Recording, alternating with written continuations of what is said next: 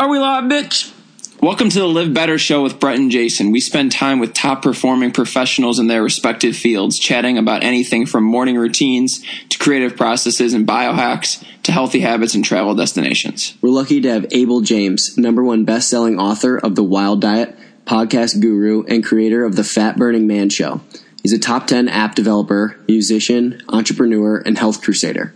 Abel's work has been featured in Wired Magazine, Paleo Living, and various media outlets in business, technology, psychology, and health. Within its first year, Abel's Fat Burning Man Show rose to the #1 most popular health podcast in the United States and the United Kingdom, and went on to top the charts in more than 7 countries across the world. Our mission for you, our esteemed listeners, and the greatest people ever in the history is to demonstrate effective techniques of high performers to help you achieve results in your own life. Learning from productive and accomplished individuals gives the opportunity to break down the nuances of success and hopefully provide you with a new way to think about the world. Listen, take notes, and take action. Live better and have the best day ever. Well, we hammed it. Today's show is brought to you by Cure Skincare. For your skin, for the planet. Personally, with the goal of living forever, I love the anti-aging Argan Stem Cell plus Chlorella Growth Factor Night Cream and the Organic Balancing Rose plus Red Tea Facial Toner. I really like the Volume Shampoo and Conditioner, along with the Cell Stimulating Body Wash. Great combo. Look good, feel good, live better. Today's show is also brought to you courtesy of Go Raw. We all snack, so let's do it with all organic, non-GMO, vegan, nut-free, gluten-free, sprouted, and raw snacks. Junk-free food by Go Raw is a perfect midday, pre, or post-workout snack. Have a sweet tooth? Go with their sprouted cookies, raw chocolate, or sweet spirulina bites. Savory lovers, check out their flax snacks or salad bowls. Every choice is a good choice with Go Raw. Healthy snacking, living better. Hey, Abel. Thanks so much for taking your time today to hop on the Live Better podcast with Jason and I. We're super excited to learn about what you're doing in the world of health and fitness. So thanks so much for being here today. Well, Brett and Jason, it's a pleasure to be here. So can you just start out by kind of a larger question, but telling us a little bit about what you do and then the career path that got you to where you are today? Yeah, for sure. So these days, a lot of people in health and wellness know me as Fat Burning Man, which is the ridiculously named title of my podcast and my website, my blog that I started up a few years ago. And what I try to do is basically get beyond the hype and the marketing spin in the world of health and help people get to some sort of consensus, experts and lay people alike, about what actually is healthy and what, more importantly, how we can integrate that into our own lives and our own habits and lifestyles. Because I think the biggest problem that most people have is that there's so much information and misinformation out there. And even if someone knows all the biochemical pathways about, eating particular foods or what one particular type of exercise does in their body, that's not really the biggest problem for most people. The biggest problem is actually doing it. So I try to focus on making it easy and simple and straightforward for people to actually make these changes in their lives. Got it.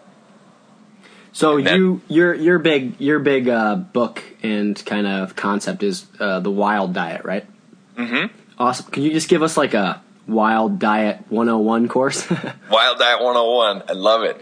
Yeah. So it's quite simple. It's about focusing on food quality more than food quantity or lack of food quantity, I guess I should say. And the Wild Diet is basically loads of vegetables, especially the kinds that grow above the ground. So leafy greens are the bee's knees, and lots of other colorful veggies and some fruits in there as well. You want to get a lot of diversity in your diet, which models going back to the way that humans used to eat. Everything was by definition organic and fresh and colorful, and we were eating lots of different varieties of especially plant foods. So about 3/4 of the way that I eat and the diet that I recommend is plant foods, and then you also eat quite a bit of fat. That's where you're getting most of your food energy from. And so healthy fats are the ones that I'm talking about are generally avocado,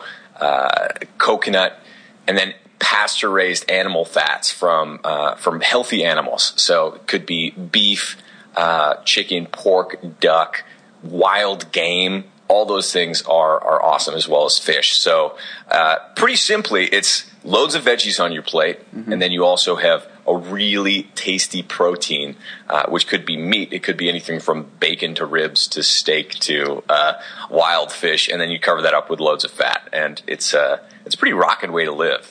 Yeah, sounds amazing. I saw an awesome shirt you were wearing that said 83% paleo, and under it was like cigars and scotch or something. That's right. Yeah. So I'm also a musician, and for a long time I was paid in booze. And, I'm a fan of a good vice every once in a while, and I think that it's just that's a tongue-in-cheek way of saying that we can be happy and healthy at the same time. And that's something that I try to be an example of, because when I got into this, about 4 years ago, when I started Fat Burning Man, a lot of the stuff that you saw on TV, traditional media, like The Biggest Loser, Jillian Michaels had the biggest podcast, and I'm like, that's BS. We have to take her down, because that's all about, deprivation and forcing yourself to do something, as opposed to letting it kind of come out of you naturally and enjoy it. And if you want to succeed, you have to enjoy what you're doing. Exactly. That speaks to sustainability, and that's one thing that Jason and I, with our personal clients that we help train, always preach. That sustainable diet. It's not about cut your carbs now so that you look good for a week. It's let's create something so when you're 60, 70, 80 years old, you feel just like you did when you were 20 years old. Exactly. That's what it's all about. So when you have developed this wild diet and the Fat Burning Man and all these great successes, what's been your career path to get to this point? I've been all over the place. Like I said, if you go back to when I was 6 years old, I was the pudgy kid playing clarinet in the local diner, and I've come a long way since then. After college, to pay off my loans, I worked in consulting, which was really interesting because I got to work with all sorts of different companies, but some of them were in food manufacturing and food marketing, some of the biggest companies you've ever heard of, which I can't really repeat for various reasons. But I got to see the way that these industries, that the food industry operates, which really has nothing to do with food. It has a lot to do with marketing and margins, and very little to do with the health of the people who are on the other end of that. So that kind of gave me a weird and unique perspective on what it means to be healthy, because at the same time, I was kind of drinking the Kool-Aid of, okay, for the first time in my life, I have great insurance. I grew up, without really any money. And so having this insurance, I wanted to take advantage of it and really take control of my health. So I went to the best doctor I could find in D.C., and every week I went in and I peed in a cup, got my blood drawn, and listened to his advice. And basically he said, eat less, exercise more to avoid the problems that are in your genetics, that are in your family history, which are, thyroid problems, putting on weight as you age, really typical things, high triglycerides, blood pressure, stuff like that. And so in following that advice, even though I was in my early 20s, every time I went in, I was a little bit sicker and my numbers were a little bit worse. And that was the first time that I'd ever really thought about diet that way, like dieting diet, right? Like keeping fat really, really low within the diet and keeping cholesterol to almost zero. And what that necessitates is you're eating a lot of carbs, you're eating a lot of things that come out of boxes that are measured for you and that have some sort of numerical value on the side of the package. And so eating that way made me fat and sick in my early 20s, and I wanted to turn that around. I felt like I kind of got burned, and that's why I started up Fat Burning Man, after I just completely turned that diet on its head. The conventional wisdom, what is healthy, calorie counting, low-fat crap, and started eating loads of really fatty food, really fresh foods that come naturally from the earth, and lost 20 pounds in just over a month, and basically went back to, a young buck in his prime, what you should look like, I think. I don't think I'm special or anything like that. And what I want is for most people to realize that if you're young and you're fit and you're athletic, you can look and feel awesome if you're eating the right way. And so So I think you guys kind of do a similar thing, and it's really important to focus on the positive side of all of this, because you can get wrapped up in the details for sure. Yeah, I feel like that just gets detrimental if you're micromanaging every day. Right. That's a tough way to go about it. Losing 20 pounds in just over a month is pretty impressive. It's impressive. I think the biggest reason it happened, though, is because I was just following an idiotic diet. The one that most people are following is crazy when you look at biochemistry, when you look at the way your body works. And I think a lot of people assume that you can't lose that amount of weight in a certain time or whatever. But the truth is, if you're following a diet that is wrong for you, and you're following it really, really well, and then you just switch to following something that actually works, and is proven by good science, not fake science from the 1950s. Then all of a sudden, it's pretty easy to turn your health around and lose a lot of weight, or even build muscle, or do pretty much anything to manipulate your body in a conscious way. One of the things that I found that I think made some of this possible is that my older brother, when he was in his late teens, he watched Pumping Iron for the first time, that Arnold Schwarzenegger classic, right? And, he was this I think it was 150 pounds. He's a little taller than me, so almost 6 feet tall. And he was a string bean. And he went from that to over 200 pounds of chiseled, monstrous muscle in just 6 months. And when I saw that transformation, I was just shell-shocked, at the idea that someone could actually do that to their body so quickly. And so, when you look at fitness modeling or athletics or health or really rapid weight loss, some people do seem to have a lot of control over how much fat their body carries, how much muscle you have as well. And I think that if you're following the right advice, that's something that all of us can kind of tweak to our own fancy. Yeah, 100%. You take the training wheels off, and your body will adapt.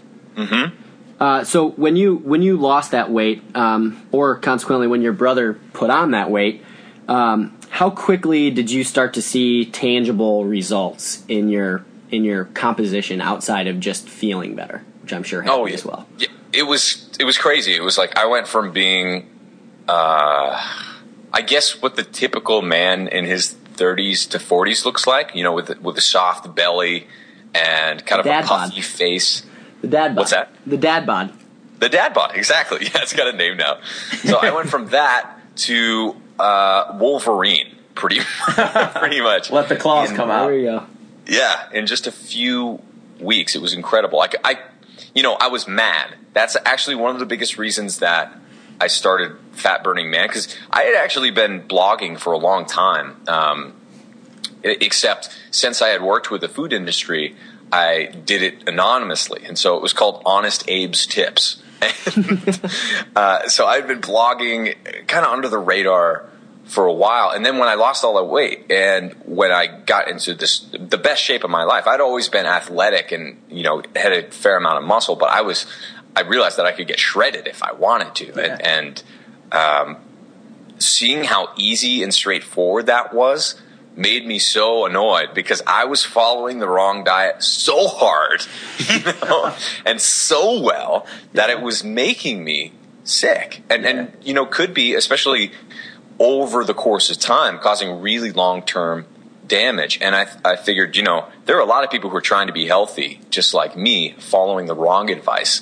So we need to kind of change this game. We need to get out there and say that there's a different way of doing this. And most of the things you're told by the running magazines, that I was reading, the doctors, the traditional media, they're telling you the wrong stuff. And so I just wanted to get out there, took my shirt off, became Fat Burning Man, my alter ego on the internet, and tried to come to, like I was saying before, that consensus about what is the real way to do this, because most of the stuff you read in magazines and from the media is not.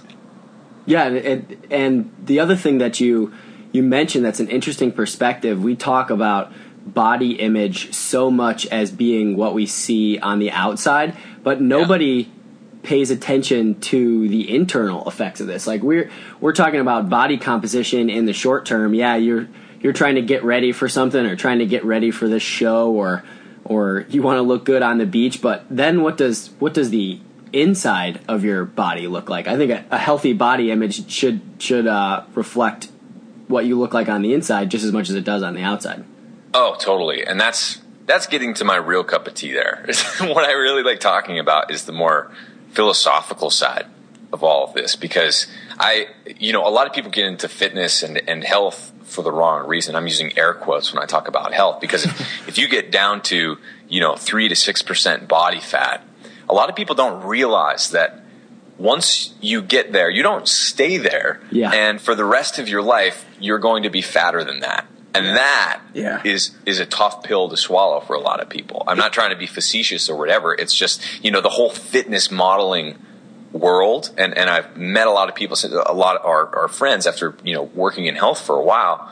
But man, is it nasty to your own psychology. So a lot of people, even after they do lose all that weight or whatever, say they want to look good on stage or on the beach, their mind isn't in the same spot. Like it's kind of lagging behind where they're at. And so a lot of people think that they'll be happy once they arrive, once you get that perfect body, in air quotes once again.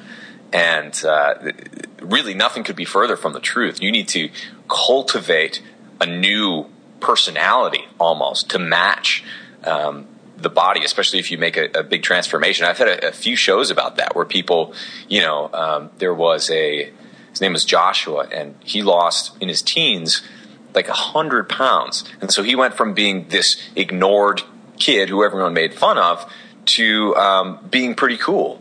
And he didn't like the difference in the way that people treated him. Yeah. And there are lots of examples of that. And so, you really need to focus on your brain more than anything else. That's what true health is. And then your body becomes a reflection of your lifestyle. Yeah, I totally agree. It's funny how many conversations I've had where somebody asked me, how can I get abs like Brad Pitt in Fight Club? And I'm like, He probably looked like that for about 3 days maximum. Right. Like, getting down to that level of body fat is not sustainable, and you thinking that you can look like that for a full year round really messes with your psyche. Yeah, and he doesn't look like that now. No.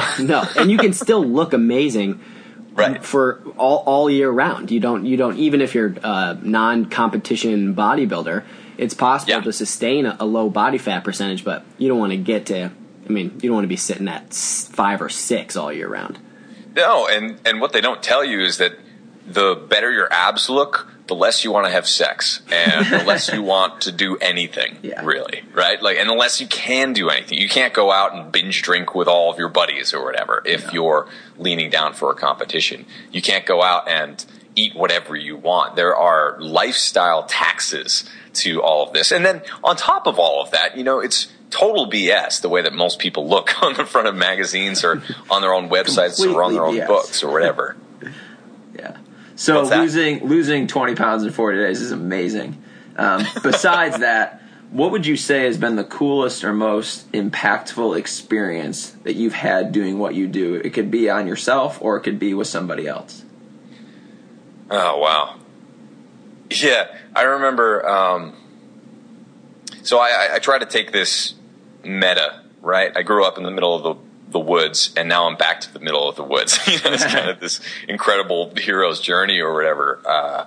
And I went up on stage at Dave Asprey's Bulletproof conference a few months ago, last year now, I guess. And I just I got up there and talked about how a lot of this biohacking stuff or whatever misses the point completely, because what you want to do is get more in touch with what it means to be human, what it means to be, in essence, a wild animal. There are so many things that are within us that give us power in this world, whether it's, getting through a workout or going out running or just kind of calibrating your brain to the natural world. When everyone knows, you love going to the beach or you love going out to the mountains or whatever, because it kind of puts you into this Zen state. And after I just kind of rambled on stage about that, giving my rants about how we should all, kind of give up on the work harder all the time, tame the body, trick the body type mindset, and try to embrace the more natural way of living. Some guy who was overweight came up to me afterwards, and his eyes were just like wide open. Yeah. And he's just like, I'm going to change my life. And I'm going to go to try to find God in the woods. He said this, he was like totally honest. And I was like, wow, you were really listening. Yeah, that's amazing. And so that's what I mean. Like, it goes so far beyond food. And it doesn't matter what you believe. Like, I'm not really talking about spiritual hippy dippy stuff as much as I am, like, we need to embrace the freedom that almost none of us enact in our own lives and take advantage of, like going on those trips or taking that vacation, or just, taking a few minutes to go be out in the sun for your workout instead of chaining yourself to a treadmill. And that's where I want people to go. Like, there's a positive way of doing all this. Yeah, that's a very cool holistic perspective. I think wrapping in the mind and the body is a super important concept that I think a lot of people on either side of the fitness and nutrition table miss. Yeah, for sure. So, and it's easy to miss. It is. So speaking of getting into a Zen mindset, and Dave Asprey, what is your relationship with coffee? Because I'm a huge fan of his Bulletproof, and I actually also add a secret superfood mix from David Wolf to it. Oh, nice. But I know caffeine can have some metabolic side effects, especially for weight loss. There's opposite sides of the coin, whether caffeine speeds it up or are good times to take it. When do you drink it, and how much? Because I know there's grass-fed butter added to it, which I believe you're a proponent of, but maybe you can describe your relationship with coffee. I love coffee. I'm drinking some right now, as a matter of fact, and I usually drink it with some sort of fat in it. I like heavy cream. I actually come from a family of dairy farmers, and so we get some great raw milk out here. And grass-fed butter is awesome too.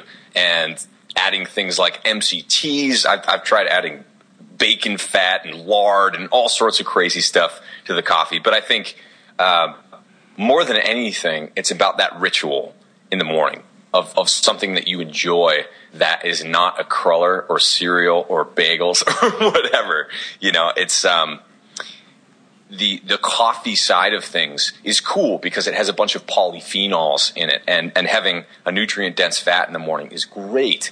But there's nothing special about coffee per se. Like, tea could do the same thing, or kind of like a fatty smoothie. Like you said, a lot of the people coming from the vegan side of the things or the plant-based side of things, or the David Wolf world, right? They might have like a fat shake in the morning, and that works pretty well too. So caffeine is something that can, it affects everyone differently. So there is no silver bullet. But I can say that I personally really enjoy coffee, and I actually roast my own beans at home, and I've been doing that for years. And so it's one of those little hobbies that I've developed because it's so much fun to get into this stuff. Like, for some people it's wine, other people get into certain types of food.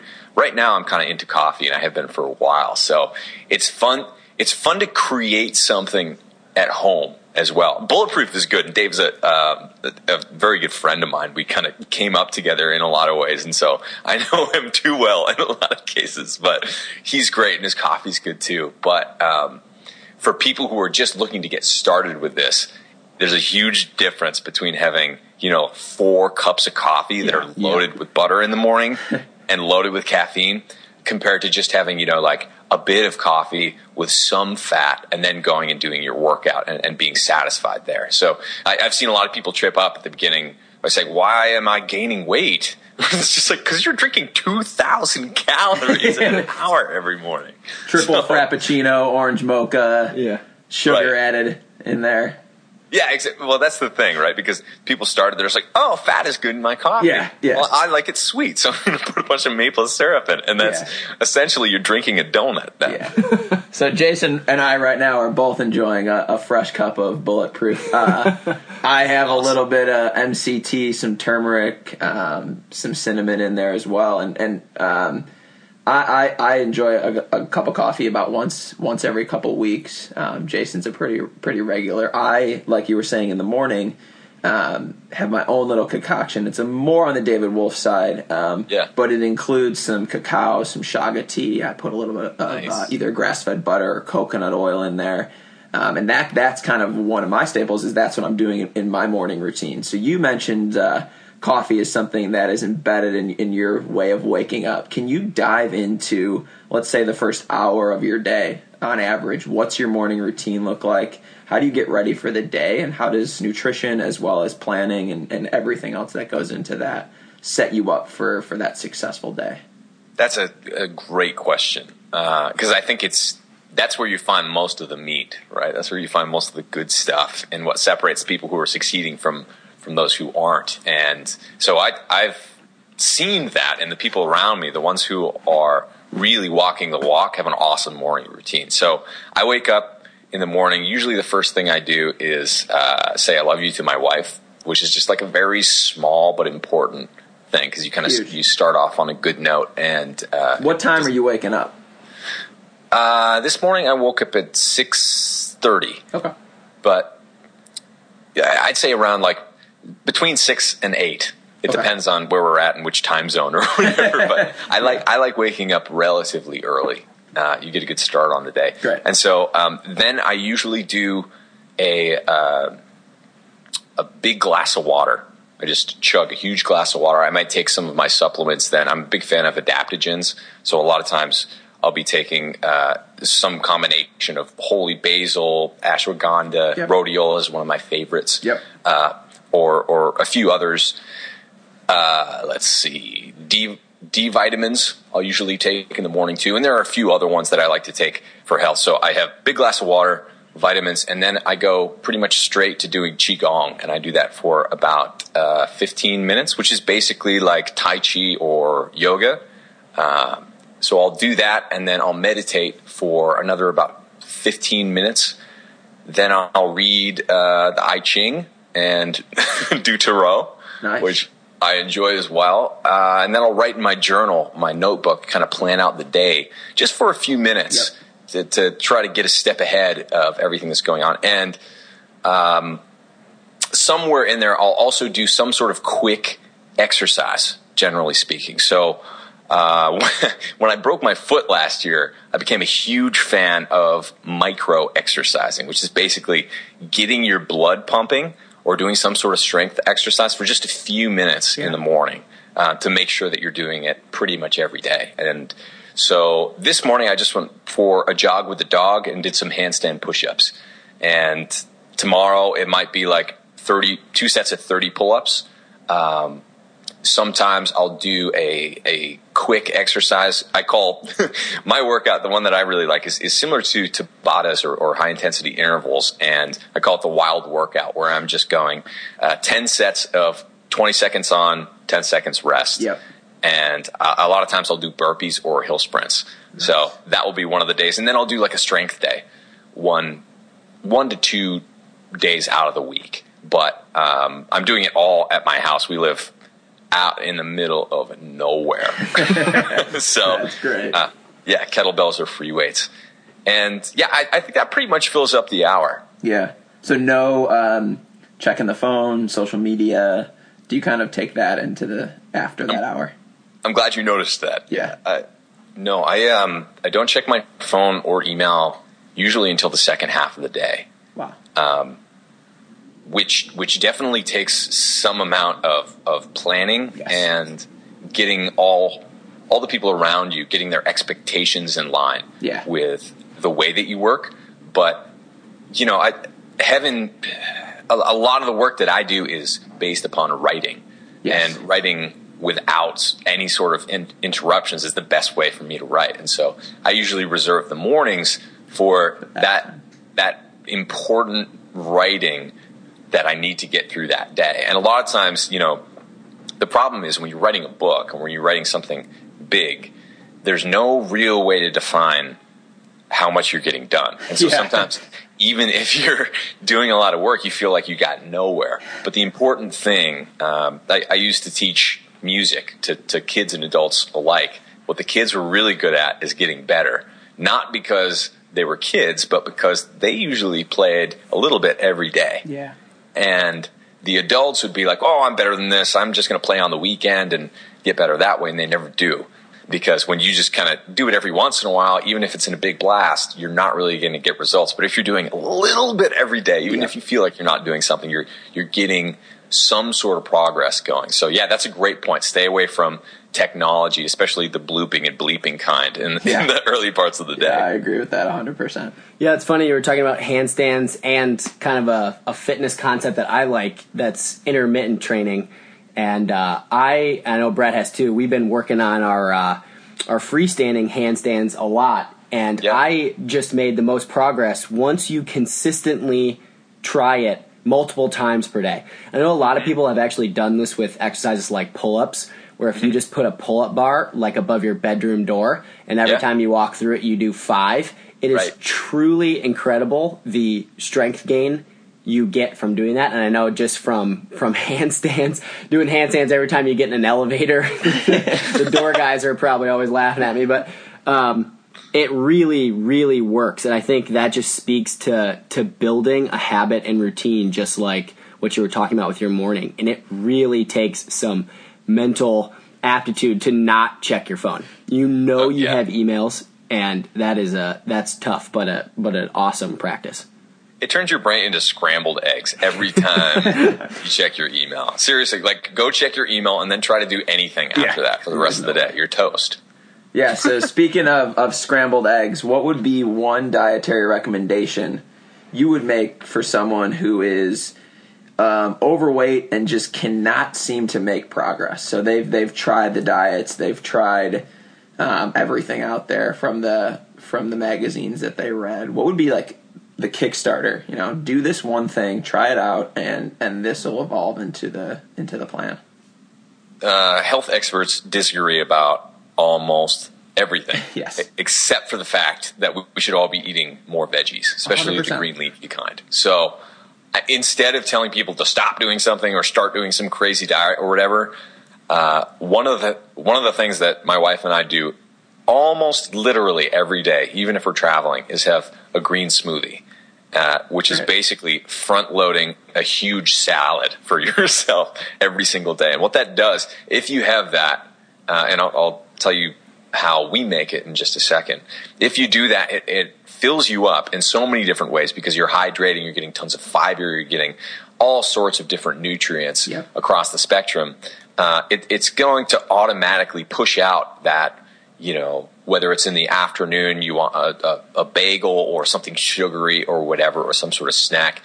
It might push that out, or it might push out that late night binge where you just order a pizza, or, you just kind of fall apart because you're relying on willpower and you're hungry and you're weaker at the end of the day. It pushes that stuff out. You don't need that anymore because you have so much energy that's coming from these slow burning, the right kind of carbs that are in something like a green smoothie. Or you can just have a big salad. It doesn't really matter. You don't need a fancy blender. But the way that we do it is not with a lot of fruit. So a lot of people, if you go buy a smoothie or something like that, it's crazy the amount of sugar that they put in there. And so we try to keep it pretty low. We're not necessarily keto or ketogenic all the time, but we're definitely way lower carb, or I should say way lower sugar than most people. So loads of veggies. If they're green, they're pretty much good. Doesn't matter. Arugula, throw them all in there. Yeah, throw them all in there. Some will be spicy. Some will taste weirder than others, but just get them in there. Kale, spinach are always good to go with. Cucumbers are one of my favorites. Celery, you can put that in there too. Avocado is great because it gives it that wonderful fatty mouthfeel and fills you up a little bit more. Coconut, throw some nuts in there if you want to. Maybe a handful of berries. That's pretty much the most we'll do with fruit, or maybe like a little bit of green apple or something. But we stay away from tropical fruits. And then we like putting things like chia in there for omegas and some extra fiber, maybe some flax or whatever. You can have a lot of fun with it, but really it's about getting into the habit of having it every day. Yes. Because it's going to push out almost any bad habit you have. Yeah, so I have a very similar morning routine to what you're saying, which is very interesting. Start off with a very similar drink, and then I'm switching up my superfood smoothie every single morning, but always got that base of greens in there. Always have a fat source in there to drive it to the cell level. And what's most interesting is I recommend that exact same start to the day to everyone that asks me what to do. Yeah. But what you're doing, and what's great, is you've developed a lot of advice through the internet. What would you say is maybe your one biggest fear or misunderstanding that people might take from just reading something you put out on the internet? And how do you make sure that if someone is just going to Google the fat burning man and take the first bit of advice, that they're doing it in a way that's going to work and be effective? How do you kind of mentor that over through this channel of communication that's just becoming how we communicate these days? Oh my God, I love the internet. Obviously, you can say whatever you want. Yeah, yeah, I couldn't do anything without it. But the internet sucks. Because, like, for example, I wrote this article, and I even have a section in my book about it. I mean, it's not supposed to be crazy or manic or over the edge, but basically, I explain the story of how one of my buddies in college lost 25 pounds in a month. Not by doing anything crazy, but basically just taking out the liquid calories. He was able to, without changing his diet or really changing the way that he exercised, because he was on the crew team and had to get down to that weight. He stopped drinking beer, he stopped drinking milk, he stopped drinking soda, he stopped drinking any liquid calories. And so he would still hang out with us, but he'd be drinking water or whatever. And so the article is written as a blog for the internet, which means that you can't tell a whole, long, well-balanced, academic type discussion. Usually that doesn't work well in a blog post. So it's kind of punchy and it's fun or whatever. And then I get, at this point, it's getting some SEO traffic, some search traffic from Google.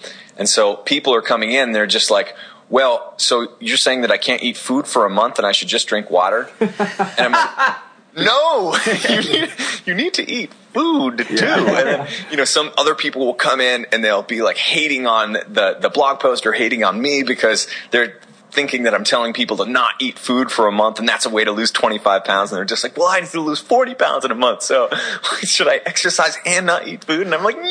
Oh, gosh. So, it's really easy for the internet to get ahead of itself. Yeah, they can pull out one quote. And on one quote that's completely taken out of context. And I think that's one of the problems with, the Twitter. I love Twitter as well, but it's like people are asking me for medical advice on Twitter in 140 characters. Come on now. You can't respond to that. Even a doctor can't respond to that. Not in a well-balanced way or well-thought-through way. So I think it's really important to put out a large body of work where you can have a longer conversation about all this stuff like we're having right now. And hopefully people who want the whole story will go find it there, because it's, the internet is so fragmented. It's so hyped up. And, to be honest, to succeed online and to get people's attention, you kind of need to fight fire with fire. Yep. The way that I see it is, some of my stuff is certainly relatively hypey. Almost anyone who's on the internet has to be, because you're going up against this hype machine.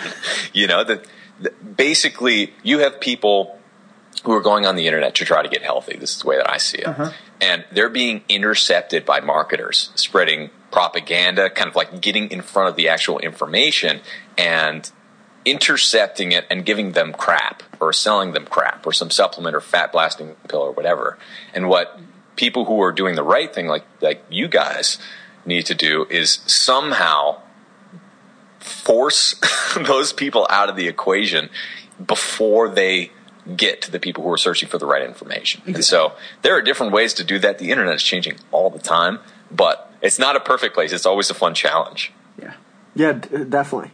So you've done all these awesome things, from multimedia to self-experimentation to a lot of coaching through your blog and teachings. What do you consider yourself best at or most successful at? I guess those might be two different pieces, but they might be the same.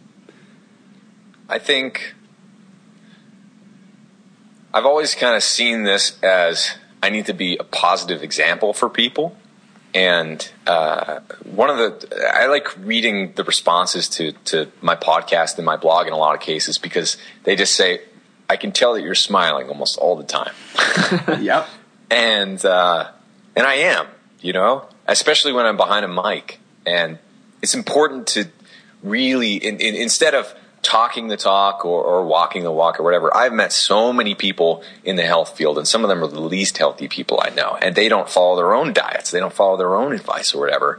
And I think just trying to basically pull back the curtain and be yourself and be positive at the same time is something that I've kind of made a part of my identity, and certainly my online identity. So that's important to me, to really put your game face on. There's stuff at stake. Every time I need to remind myself that when I step behind a mic, that there are hundreds of thousands of people listening, yes. Which is, it's mind-blowing, and it's a huge responsibility, and a lot of people don't take it that seriously. A lot of people at the top are just selling things, and I've met way too many of them. So I try to just be that positive example of being like, we are having our green smoothie every day, and I hope you are too. You know what I mean? Yeah, I mean, and that's awesome. Being able to stand behind what you say is pretty cool. And my next question kind of ties into that you've really put your own story out there. You've revealed yourself.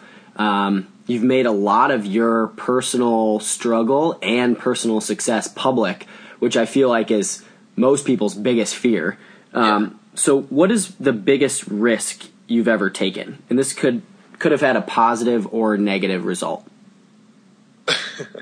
I've taken quite a few.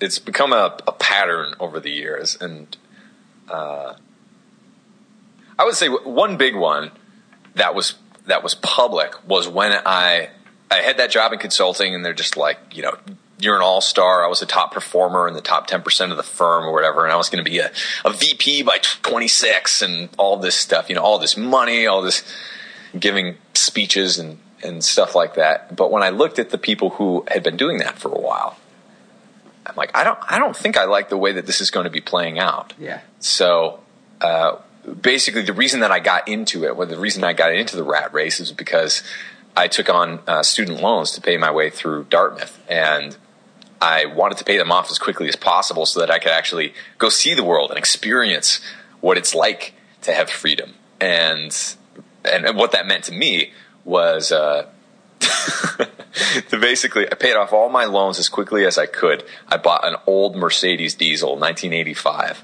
and drove it around the country for months on veggie oil. And everyone thought that I was absolutely out of my mind, crazy, to quit, this promising rat racy job and go be broke happily for the first time in my life, and visit Bryce Canyon, or eventually I moved to Texas, but I lived in Colorado and all these different places and really learned something, right? Because if I were a desk jockey that whole time, I mean, you should see the gray hair at some of my reunions. It's crazy the way that your lifestyle adds up. And I think, when you're young, like us, like you guys, you don't see it quite as much, but you can see that stuff add up, the stress and the kind of pent-up rage that comes with never giving yourself that opportunity to be crazy and go on that adventure. But I can tell you that quitting my job was one of the best days of my life, and I have really focused on cultivating something unique and real that comes from within ever since. And that's how you become an author or write a book or a podcaster or someone who's, online instead of working for a job, is you have to do that. Like you guys are doing. You're starting your own company. And that is a huge risk. and a lot of times you'll fail, but it's the best thing you'll ever do. Yeah, it's funny. I actually just did that. Good for you, man. Yeah, thank you. What age were you when you quit? Let's see, 22, 23. Oh, yeah. You're an early bird. Yeah. I mean, it's awesome. I mean, I've felt a lot better. I feel like I was watching the same track too. And it wasn't even that, it's not even that everybody seems all that unhealthy all the time, but just doing something that isn't your deepest passion for that many hours a day, every day, for years on end, just didn't seem like the best way to spend my time. No, absolutely not. And so what risk would you recommend taking then? Short of just quitting your job. Yeah, that will not apply to everybody. Yeah. But it raises a point, I think, which is, I did take another job, but I was working from wherever I wanted to. I was telecommuting, just doing kind of like part-time consulting for years, and that was one way that I paid my bills while I was also playing music and while I was also blogging and doing this other stuff. So I think the biggest risk that a lot of people can take and should take right now is also have that little side project, even if you do have a job and you're short on time or whatever, build something little and see what it turns into. My little blog that I didn't really know how to run at the beginning, Honest Abe's Tips, that my aunt read and nobody else for years, turned into me going shirtless, turning into, this alter ego fat burning man, which became, number one on health on iTunes and 6 number one apps. And then, a huge book deal and all this other crazy stuff going on, documentaries. There's no way I would be doing any of this without that stupid little blog at the beginning. And, there's also no other way that I'd be doing this if I hadn't been that chubby little kid playing clarinet in a diner, right? So do those little weird things that you've always wanted to do at the same time that you're doing everything else. Don't do it tomorrow, right? Actually do it right now. Yeah. And for everyone, it's going to be totally different. Some people love crocheting, right? Go crochet. Yeah. Other people love golf clubs and stuff. Whatever your thing is, do something small and try to build something. Because this is, especially in the days of the internet, this is the best time to ever start anything. For sure. So you've created a brand. It's well recognized. It started from scratch, and it's just continuing to grow on this amazing trajectory. Let's just talk business for a second. From a business perspective, if you could name 3 fundamentals that you've done in regards to creating your brand, what would those be, and what would you tell somebody that, like you said, is going to either start the best crocheting company or be the best golfsmith? What would be the 3 things that you would tell anyone that's starting a business to create a brand? Number 1, it's okay if it's stupid. My brand is really dumb. It's fun though, right? It's I think, number 1, it's never going to be perfect. Mm-hmm. And the way that I see a lot of this is, we came up with a bunch of stupid band names. And this is kind of like that. When you're coming up with a brand, Bulletproof, for example. I know Dave, and he is not bulletproof at all. It's hilarious. His brand is not perfect. And nobody's is. It always looks perfect from the outside. Just right? the MCT oil talking. Yeah, right.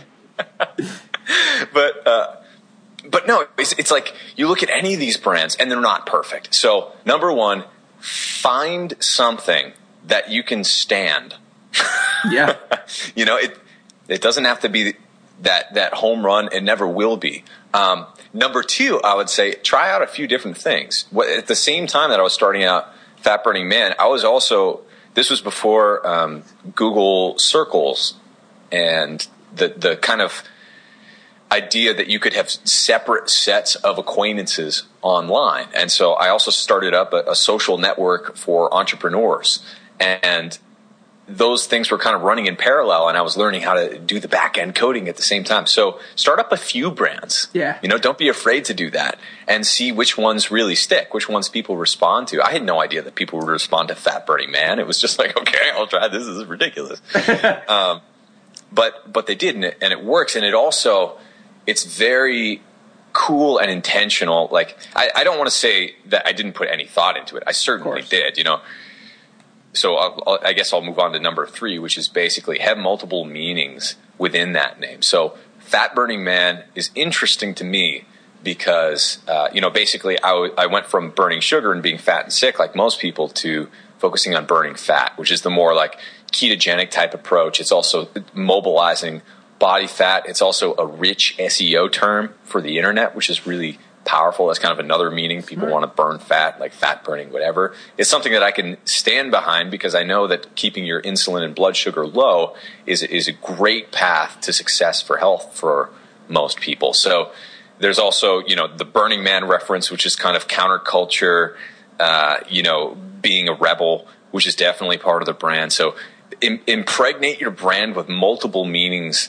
that may only be powerful to you, that are kind of ways that you operate.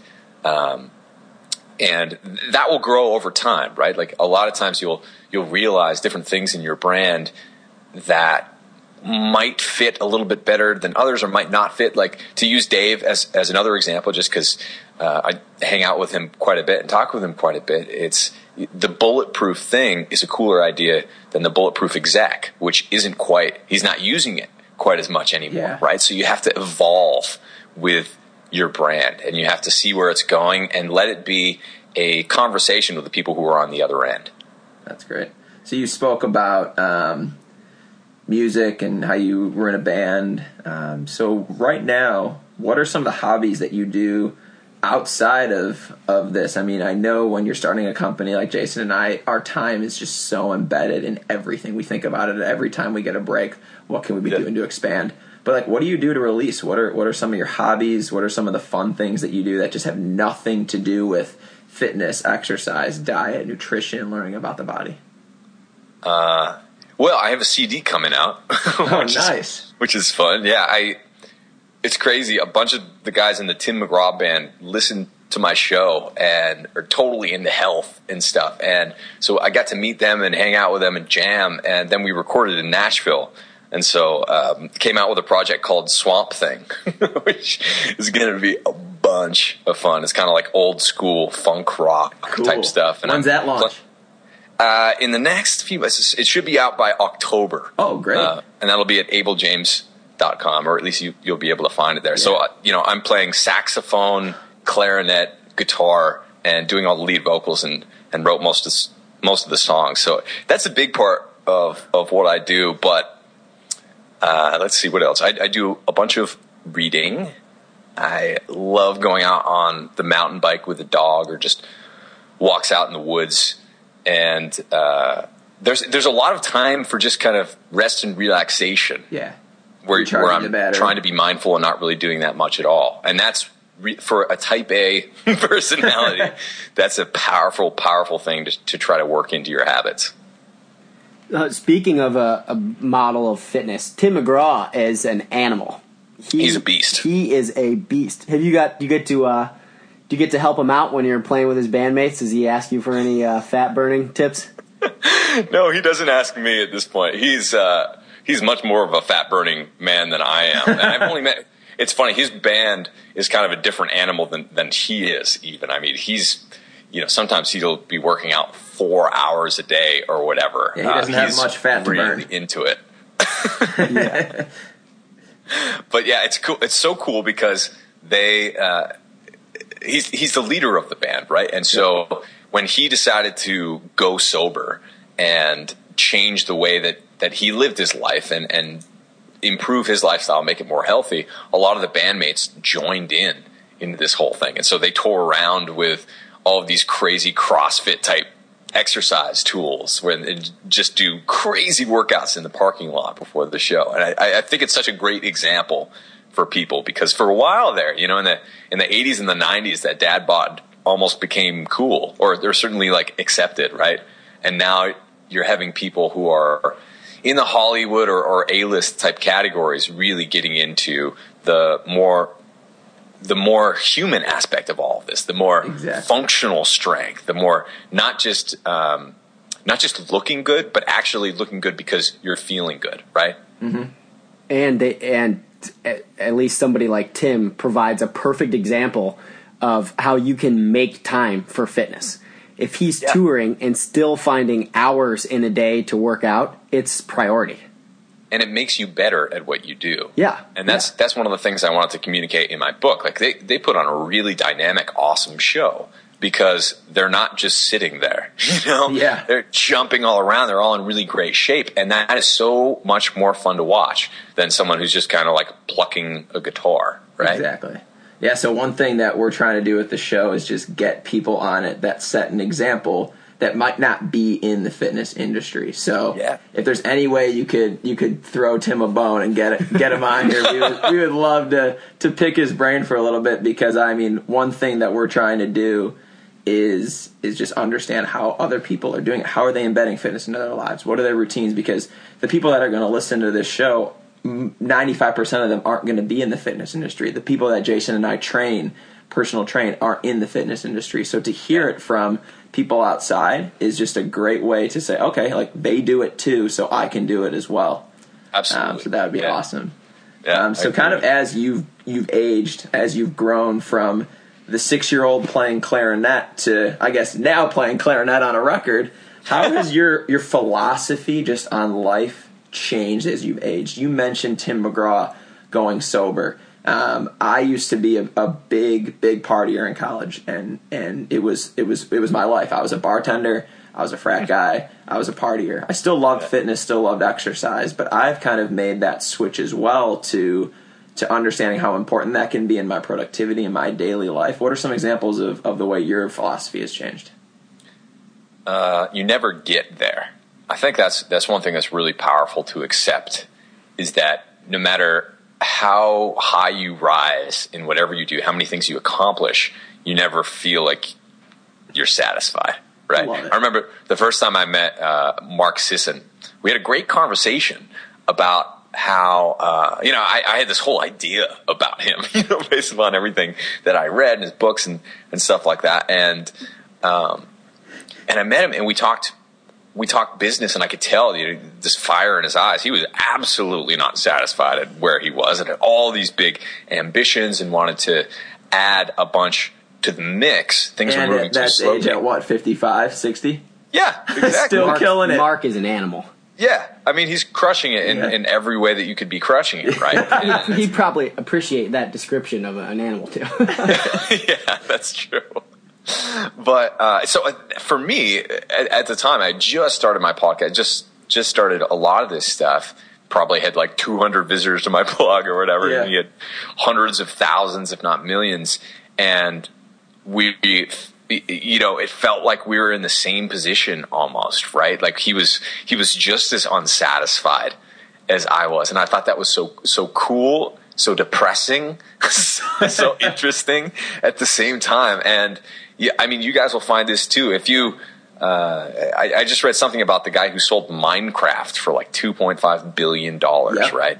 And he's worth 1.3 or something. And he's complaining on Twitter about how bummed out he is with life and how empty his life is. And basically, it's every millennial's wet dream to go through his experience of, building this company and selling it. But now, everyone who was his employee or who he worked with hates him, and he has nothing to do, and all of his friends are working or whatever. So all of these dreams are hollow if you expect that they will solve all of your problems or make you happy. In the same way that getting that perfect body is deeply unsatisfying to most people. You need to become a better person, a whole person, and you need to, I think, have that deep why. Are you doing this? An answer to that why. Like what gets you out of bed every day? That stupid cliche will always apply to you. So keep that in mind and always have that deep appreciation for the process and the mission behind what you do. And for me, it's always about getting the truth out there instead of propaganda, and helping people become better in their own lives, whatever that means. And a lot of times that to me means sacrificing bad business deals, because people will come to you and get you to try to, cross that line over and over and over again.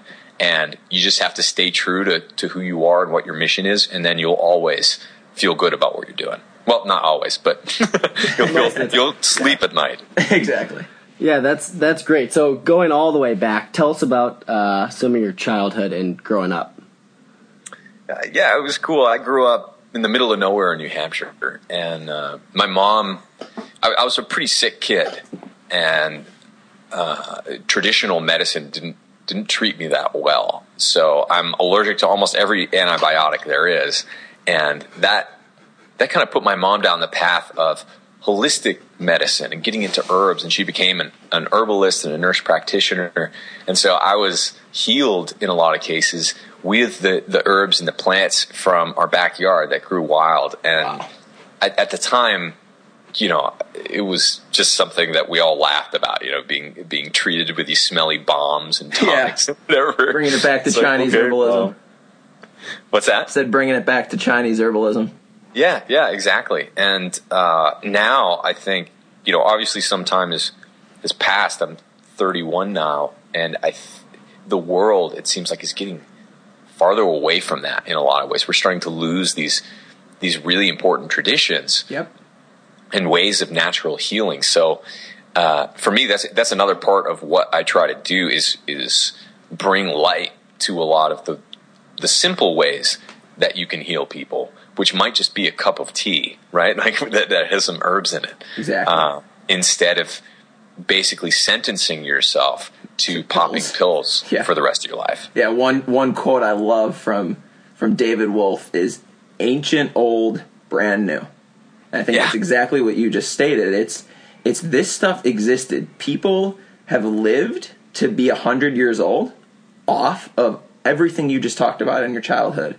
And they didn't need any of these additives. They didn't need any of these pills. And what's so amazing today, bringing it back to the internet, is there was societies, there was cultures that lived off the goji berry, that lived off a special herb. We can go on the internet, we can buy every single one of those and put them in our tea. We can combine everything. So we have the power, everything is in front of us to combine all of these things, like you mentioned, that you grew up on, and we just need to do it. Yeah. That's the most important part, and that's the part that most people skip. Exactly. They'll buy the goji berries, but they won't eat them. Exactly. So speaking of just all these awesome people you've met, you've got Tim McGraw, Asprey, Mark. Who's one person you have not met yet that you would love to meet, and why? I think meeting Jerry Seinfeld would be epic. Epic. And here's why. Because as someone who's in independent media, right? Like, what we're doing with podcasting and blogs or whatever, this is kind of the next generation of saying no to the machine. And a lot of people don't really know this about Seinfeld's backstory, but I mean, he could have easily became billionaire to the umpteenth degree doing Seinfeld spinoffs and all this stupid crap or whatever. But with each step that he's done, he's kind of like partnered with the machine, but in a cool way that you can almost forgive him for, right? Like putting out his new show, Comedians in Cars Getting Coffee. Gosh, that's hilarious.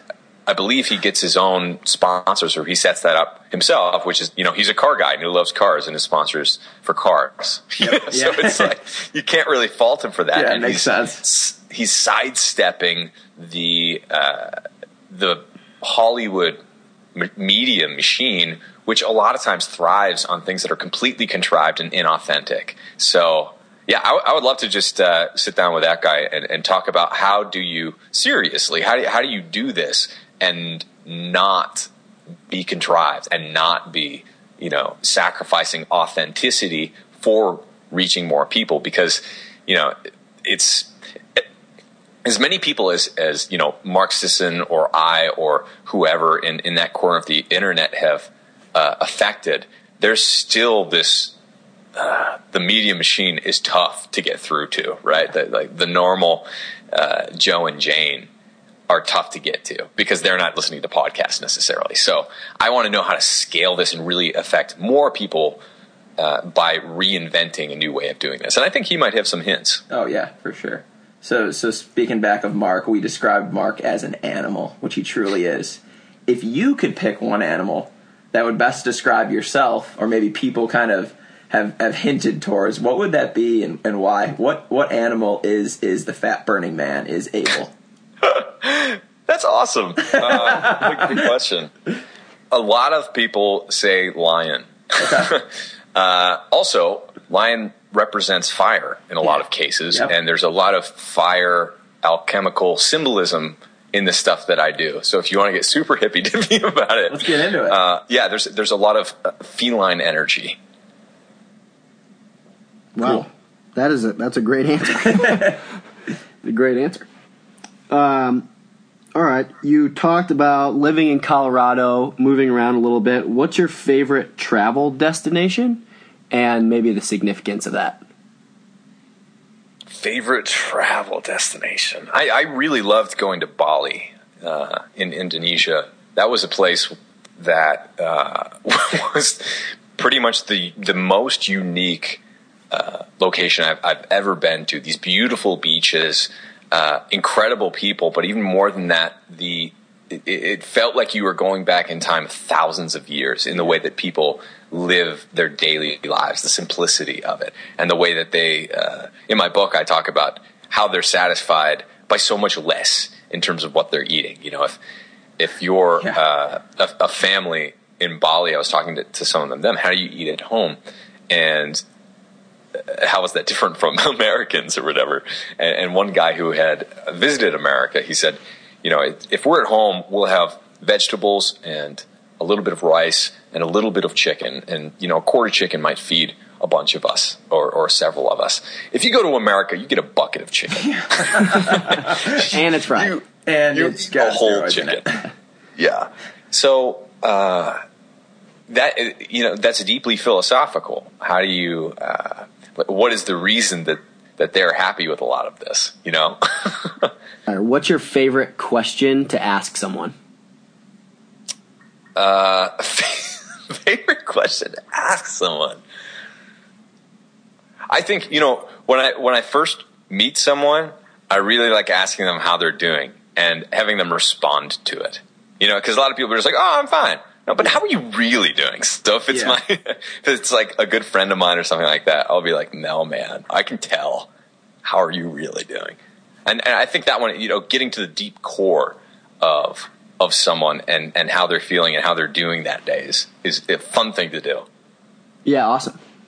All right, how would you change the education of health if you could just take one quick small step to change how we educate on either health, fitness, and or nutrition? Yeah, focus on feeding people real food. Getting vegetables into schools would be number one, right? Instead of soda and other junk. Like getting real food, farm to table, into schools would be a huge thing that I would do. Or just into homes, right? Like getting stuff that grows locally and grows really well into the place that's close to it instead of shipping it across the world would be an awesome next step. Awesome. So you've mentioned a bunch of really cool people. Who's one person that you think would be the best fit for us to have on our show that's within your network?